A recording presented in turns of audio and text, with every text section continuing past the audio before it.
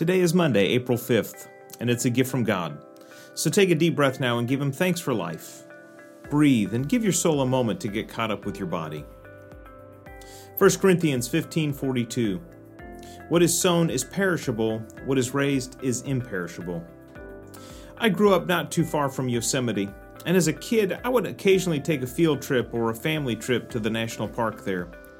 We would marvel at the valley, Half Dome, El Capitan, and depending on the day's agenda, we might hike to a waterfall or check out the giant sequoias. If you've never seen one of these majestic trees, I really can't describe it to you. One of the trees in the Yosemite Park is known as the grizzly giant. It's almost 3,000 years old and rises above the ground 209 feet, roughly 21 stories.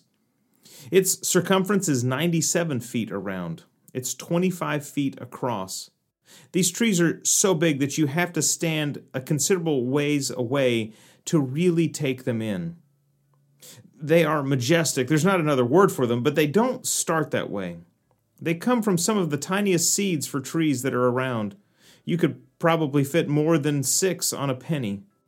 There is no way that if you were handed a packet of these seeds that you could tell what would grow from them just by looking at it.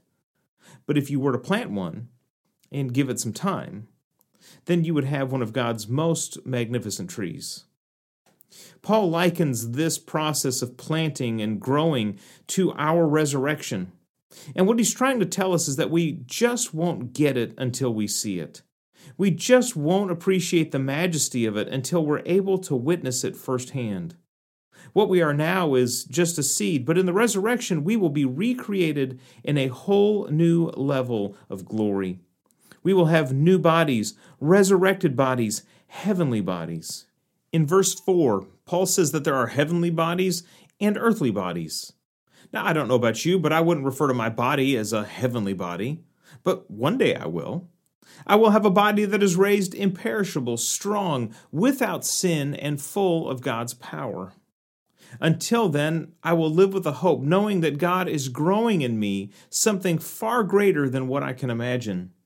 So I'll be patient and trust that God knows what He's doing. I won't be afraid of the future. I won't fear death, because I know that what is sown is perishable, what is raised is imperishable. What is sown is perishable, what is raised is imperishable.